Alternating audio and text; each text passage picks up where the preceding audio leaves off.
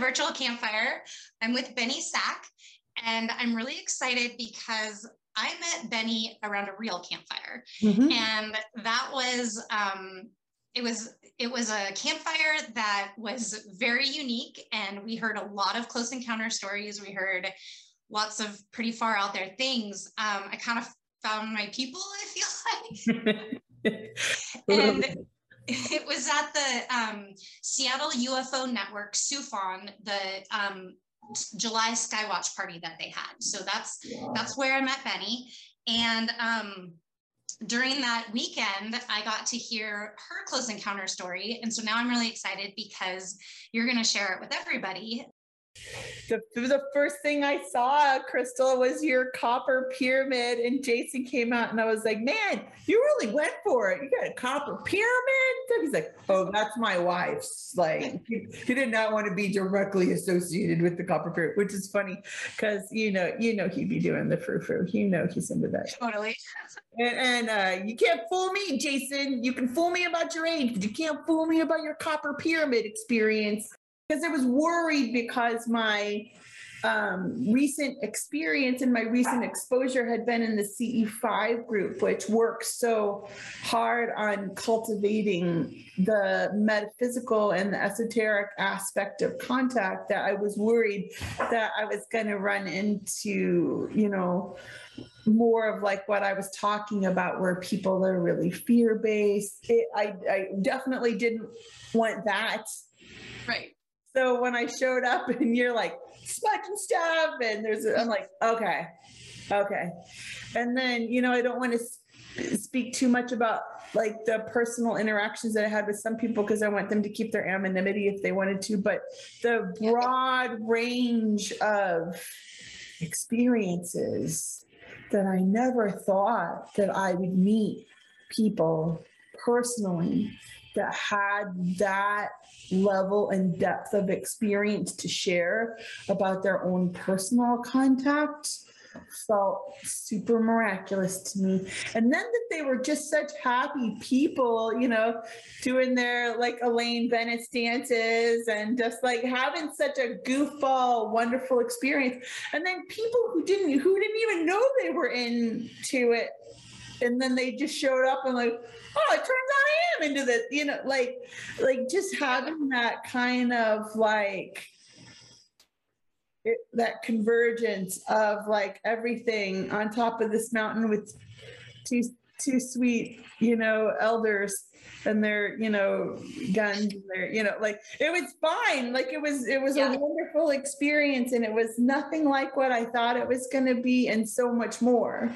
See, I had the exact same feeling. I was excited to go, like, and of course I had to really convince Jason to go, and he doesn't really like camping, and this was pretty remote. And so I think that, you know, he clearly brought more than needed, but then I had to bring my copper pyramid, so I can't really talk about how much crap he brought because I'm bringing like crystal singing bowls and a copper pyramid there onto the top of the mountain. So it's like, that's a little excessive as well. You have it. You can bring it all. Bring everything. Totally. Like, let's just fill this truck with as much stuff as we can put in it. Now let's hear Benny's first extraterrestrial encounter. So if you just want to take us back to where it was, what happened, sure, wherever you want to start. Okay, so the experience that we were talking about around the campfire was people were encouraged to give their like first like contact story. And my contact story happened, the first one that I remember, right? I mean, there's kind of this thread through the community that maybe we have things that we don't remember. I was 18 years old and I grew up in central Illinois, so about halfway between Chicago and St. Louis. And the nearest big city to where I grew up was Peoria, Illinois. It's about 180,000 people, and I went to high school there. And this story occurred on or around August 26th of 1992. So it was 18. It was my last night in Peoria before I was moving to college. I was going to, the next day, move to Southern Illinois University in Carbondale, Illinois. My friends, so the bulk of my friends from that year were actually juniors.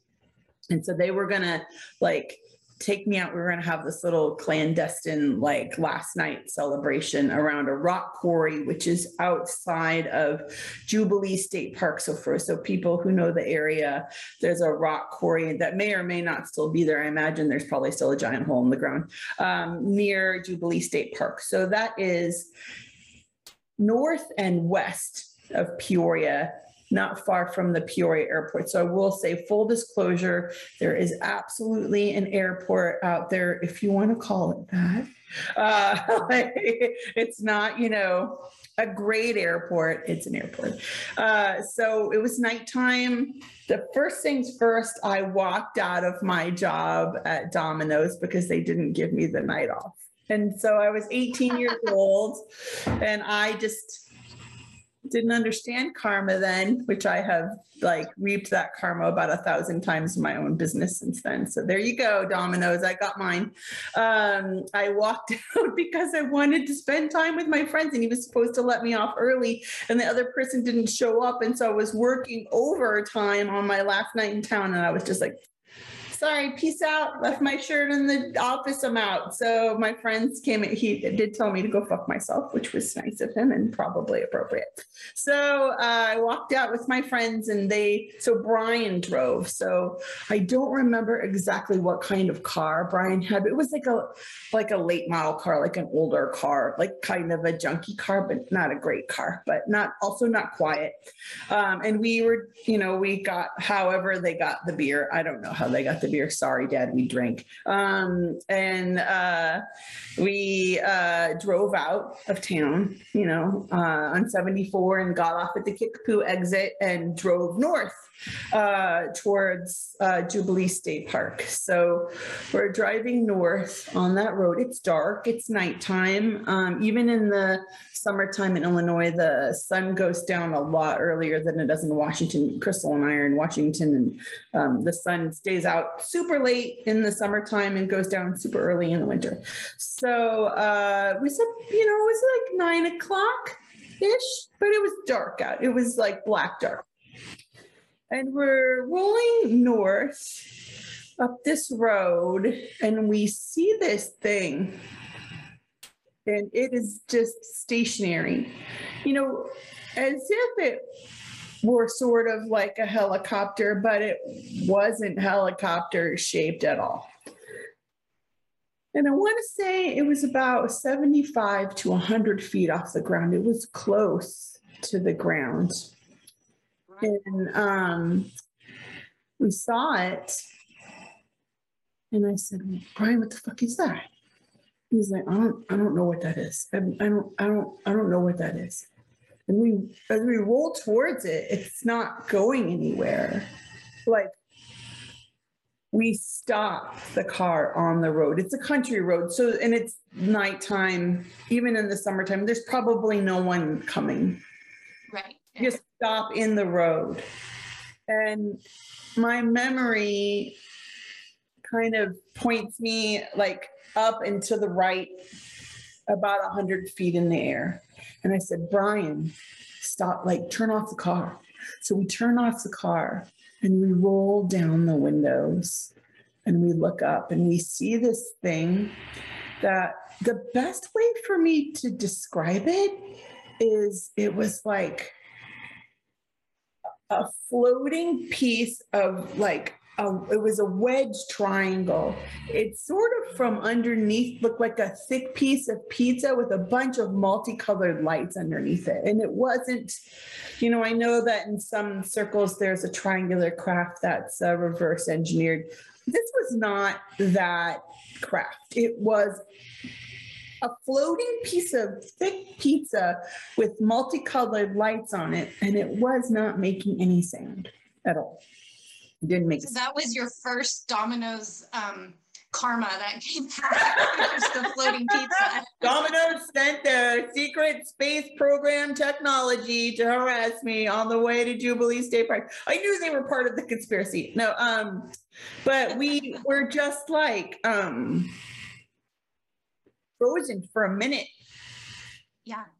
Because that first time that you have a really serious hit of ontological shock, you think you might poop it. You're just like, and then all of a sudden I snapped out of it and I was like, Brian, we need to go. We need to go right now. We didn't even roll up the windows. He just threw it into drive and we took off. And we were looking behind us and I remember, yes, go ahead. Oh, when you took off, were you going towards it or were you going, like away from it? Away from it, for sure. We were going away from the vehicle, whatever it was, this silent floating thing. It didn't follow us, but Fran was like, it's gonna follow us, it's gonna follow us, keep driving. We were all like scared. We went to the quarry to kind of like have a what the fuck check-in. And we're like shaking and drinking terrible beer out of aluminum cans. And yes, Fran is fully freaking out. And she's like, what she said was, we need to make foil hats for our heads because the aliens can read our minds. So, and I was like, I don't think they can do that. Can they do that? I don't know. Like, I don't think they can do that. They're not going to be here, right? They didn't follow us. And they did it. Like, we did not have any more. And I want to be clear that to the best of my knowledge, we didn't have any like missing time incident or anything like that. It was really just like, we saw something really, really strange that we could not explain, that may, or, having talked to and listened to like hundreds of contactees over the years, I know that some people have bookmark experiences throughout their lives. And so, but this was my first close encounter ET experience. And it wasn't a third kind or anything. We never saw any beings. We never had any, to the best of my knowledge, we did not have any messages conveyed. There really wasn't an energetic conveyance of any kind. It was just like, hey, guess what? There's this weird thing. Let's just show you this weird thing. Yeah. Oh my God, there's a weird thing, I don't know. I don't remember if I came home and told my parents what happened. I feel like I didn't tell them what happened. I feel like I didn't tell anybody what happened. And to the point where when Fran and I last saw each other Christmas of 2016, I was like, Fran, did that happen? She's like, I remember it happened. So, Fran and I are normal people. We're not on psychiatric medication. We're not, we're not like delusional folk. Like she's a great mom. I'm a great mom. We've both held down jobs. Like, this is not a crackers person. And I think that it gets, sightings and things that involve ontological shock get played down a lot. And I tried to wrap my head around why people do it. And I really feel like there's two kinds of ontological shock in people. And I think the first kind of ontological shock is, well, I don't know what I saw, and move on. Like, they just drop it like a hot potato. Like, I'm never touching that subject again. I don't know what it was. Let's not talk about it. And then there's the person who is me that's like, this opened a whole new chapter of my life that I can't close ever. And that for me is like the nuts and bolts of that experience for me was it was the beginning of a lifelong change that would mean that it's incapable of me seeing the world in the way that I saw it before. From this day forward, the world is different to me. and I have to wonder about every interaction that I have with reality. I have similar points in my life where that I was no longer the same person anymore. It was like I completely shifted, and those shifts always bring a new like insight or dimensionality into like my thought process and my healing journey. And I really identified with you when you said that you question, like, did I really see that? Because I had a similar experience, but the thing that is a bummer is I was by myself. Mm-hmm. And so that is really hard because I'm like, did I make this up? But I don't believe I could have. And I'm pretty sure I didn't make it up. I think that I definitely came into contact with beings, and I think they continue to guide me. I mean, do you feel guided in a way? Oh, yeah. It's hard for me to quantify all the ways in which serendipitous occurrences happen for me on a very regular basis. It is now a part of my daily driver. Like I can't separate the esoteric from the realistic in my world anymore, and nor do I choose to. And I don't try to live my life any differently than that. Ethnicities that you mentioned, like I used to years ago, I don't do this anymore, but I used to always be like, that was so weird, I can't believe that happened, and always like question it and stuff. And now like things happen, and like I am around people that are like, oh, we're just with Crystal, that's just expect that to be normal. Like, me too. I love this. I'm going to give a shout out to my favorite podcast of all time, Aliens and Artists. Yeah. And Aliens and Artists. Okay. Oh my God, it's so good. Stuart Davis, hello. And he had an interviewee on just last week that was talking about, the fake, it's not a fake disclosure. It's just kind of a snoozeville disclosure. He was like, for sure. Honestly, the Tic Tac is the most boring thing that I have heard in a decade. Like it doesn't.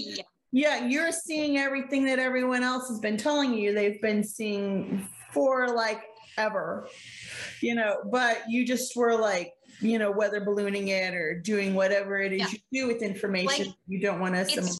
Right. Telling our stories, that's, I think, the most important thing that we can be doing right now. Mm-hmm.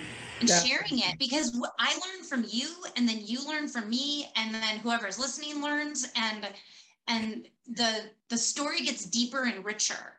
I noticed that a lot of people see things and then they have it in their subconscious, let's say, not even in their conscious mind, but it's in their subconscious, and it just won't go away until that little like whisper of whatever that is in your subconscious. You have so many dreams, or you keep painting pictures, or you write songs on it, or whatever, however it's coming through you, mm-hmm. It will come through you, mm-hmm. and eventually bubbles to the surface to the point where you have to start talking about it, right, to process it. Well, that was, I taken a lot of information from Jacques Vallée, and I don't know if you know who Jacques Vallée is, but he, for people who don't know who Jacques Vallée is, if you've ever seen Close Encounters of the Fifth Kind, the French scientist in that movie is basically based off of Jacques Vallée. And Jacques Vallée was one of the consultants for the film, as was J. Allen Hynek, who was part of Project Blue Book, during the late 60s, early 70s. And inherently, Jacques' biggest problem with Spielberg's treatment of the film is that it really doesn't go deeply enough into the high strangeness of contact, because we assume, and Spielberg portrayed, that these are extraterrestrial beings, and they very well may be, and we don't fully know. Or some of us claim to know, and some people have contact and that's of a different variety. Personally, I don't know. But what I will say is this: after reading a lot of Jacques Vallée and taking in a lot of his work, I would say that the chances are equally good that these are human beings from another time period or another plane of existence, that these are ascended masters that are coming to us in physical form to try to help us. There's a number of avenues that are unexpressed in the creation of that film, but I do deeply appreciate that they made any attempt at all to talk about people's psychic contact. And, you know, with the repetition of the songs, with the repetition of the shape of the Devil's Tower, with that like inner, like, I cannot stop until I get there. Why can't these people stop? Well, they've been given a message and it's not for us. Yeah. It's not for the government. Like you were saying, the repetitions help because they're remote viewing to us, you know, so we have to bring them in our minds to us. So like those things do help. You know, whether it's a song or a location, whatever you're using to call out, it's got to be really solid in our minds. That's right. And it's not radio waves. No. P.S. It's not radio waves. You know, it's heart waves. Right. Absolutely. Yeah. I mean, there are credible government resources of an anonymous nature who have been aboard craft who will tell you that it responds to thought, it responds to touch, it responds to bio and energetic feedback. It's not like a control panel on a plane with like a bunch of levers and flips. And, you know, yes, there are screens, but the screen responds to your thought. Like if you think about the moon, you're going to see a picture of the moon, you know, like, and it's like it hadn't occurred to us that was the way to go. And I'm not sure how I specifically come down on overt, on whether we have been overtly separated from our consciousness or not. I think that the human experiment has to be somewhat separated from their source in order to get the experience that we need to get through the contrast. I think that is important. But I also am not sure about, like, you know, there are folks that believe in, you know, an overarching nemesis that is about suppression. I tend to think it's just that there are some beings that bend towards the light and there are some beings that bend towards themselves, but not in the way that self-love or self-discovery, they bend towards separateness. It's just like a bend towards separateness. And when the left hand path, this is my left hand, and when we feel separate, it's just a really lonely existence, and it doesn't include that unity feeling like something really does care about me and protects me. It leans towards, I'm alone in this and I need to get anything out of this that I can get, and that's the only thing that works. It's just, and if I'm honest, I feel like that is really inherently the problem with American exceptionalism. That we're so fucking special as individuals that we don't need to do what anyone else tells us to do. And the fact is, it's not about not being able to do what you want to do. In fact, if you feel more connected to people, you can be more personally expressive than you ever have been, but you're multiplying the source with that individualism as opposed to feeling alone and isolated and separated.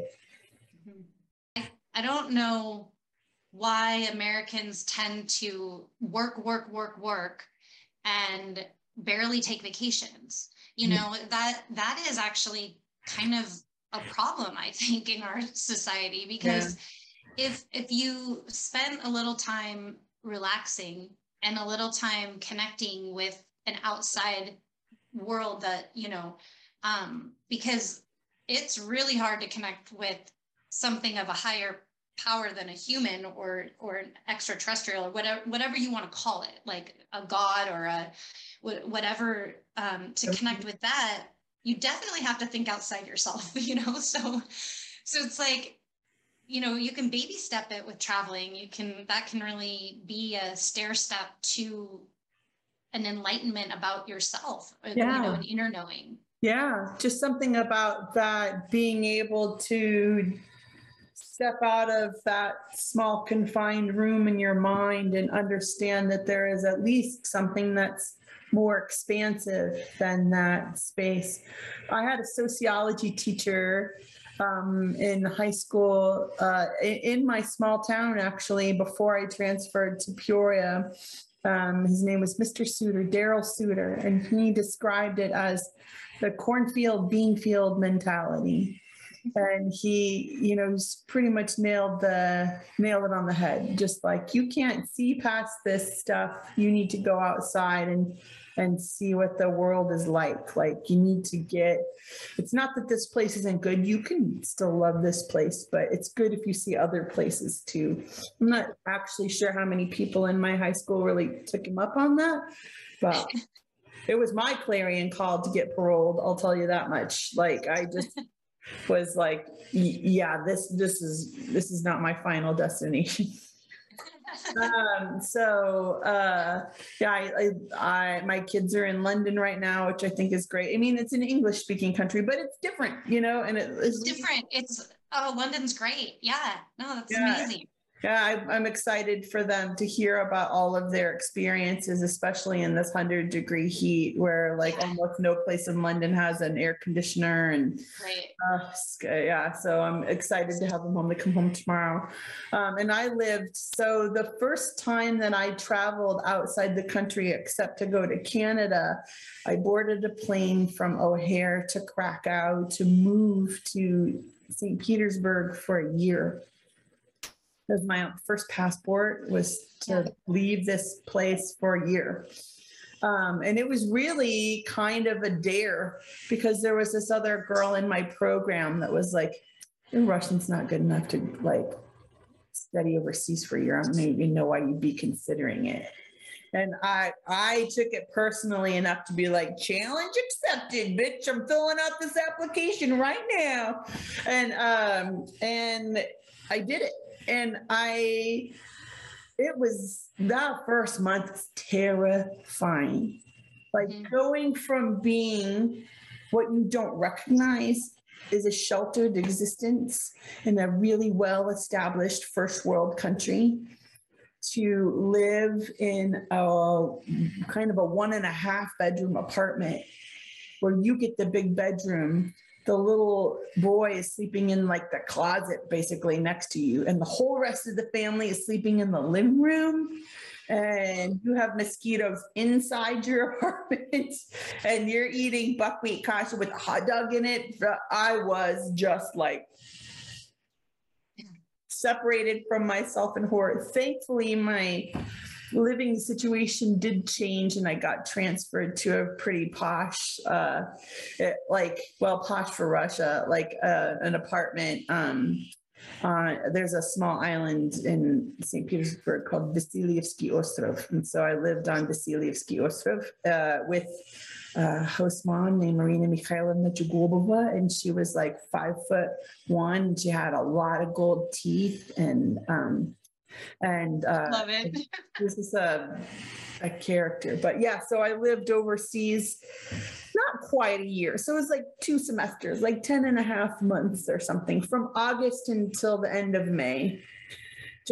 Just short of being able to see Beliye Nochi, which is white nights, where, because it's so far north that in May the sun never goes down at night for 10 or 11 days, I think. And it's crazy. It's really neat. So, but I 100,000% agree that traveling outside of your comfort zone in all ways, in all aspects, is good for the human condition. Outside of your space in any capacity, even if you're in the most comfortable place in the world, you're going to go through a forced catharsis. Or you're going to do what the girl did in front of me that got her apartment and freak out after a month and go home and be like, I can't do it. Yeah. You're going to sink or swim in that scenario. Right. Yeah. But even if you sink, you still have so many life lessons, you know, and I'm sure life altering lessons. But I also think when you can become malleable enough in your mind, like where you open up to just a new way, I think that that's, you know, like you were able to, you know, find your place where you just kind of, you know, felt more comfortable or just accepted what it was that was different. It was just going to be different, you know. But I also recognize in the broad scope of history that things get darker before they get lighter. That's the nature of this matrix, and that's the nature of human existence, and that's the nature of the hero's journey, which we are all clearly on and playing our parts one moment at a time, you know, whatever part that is. And, you know, in different heroes' journeys in our lives, we'll have different archetypes that we inhabit. So, but this is, you know, this is how things go. And if you are focused, yes, stay focused on the present moment, but also recognize that the present moment in its very nature is transitory, and these too shall pass. So. But I wanted to say thank you so much for your time and for all of your wisdom and everything, and your stories and everything is, I think, and I hope can be helpful for others too. But it was very enlightening to hear, and thank you. Thank you so much for having me. It was my extreme pleasure and a great honor to be sitting down with you at the campfire. Really enjoyed it. Oh, thank you. All right. Well, enjoy the rest of your day. Take care. Bye. If you have UFO sightings or close encounters that you want to share, please visit my website, crystalkelly.com, and send me a message.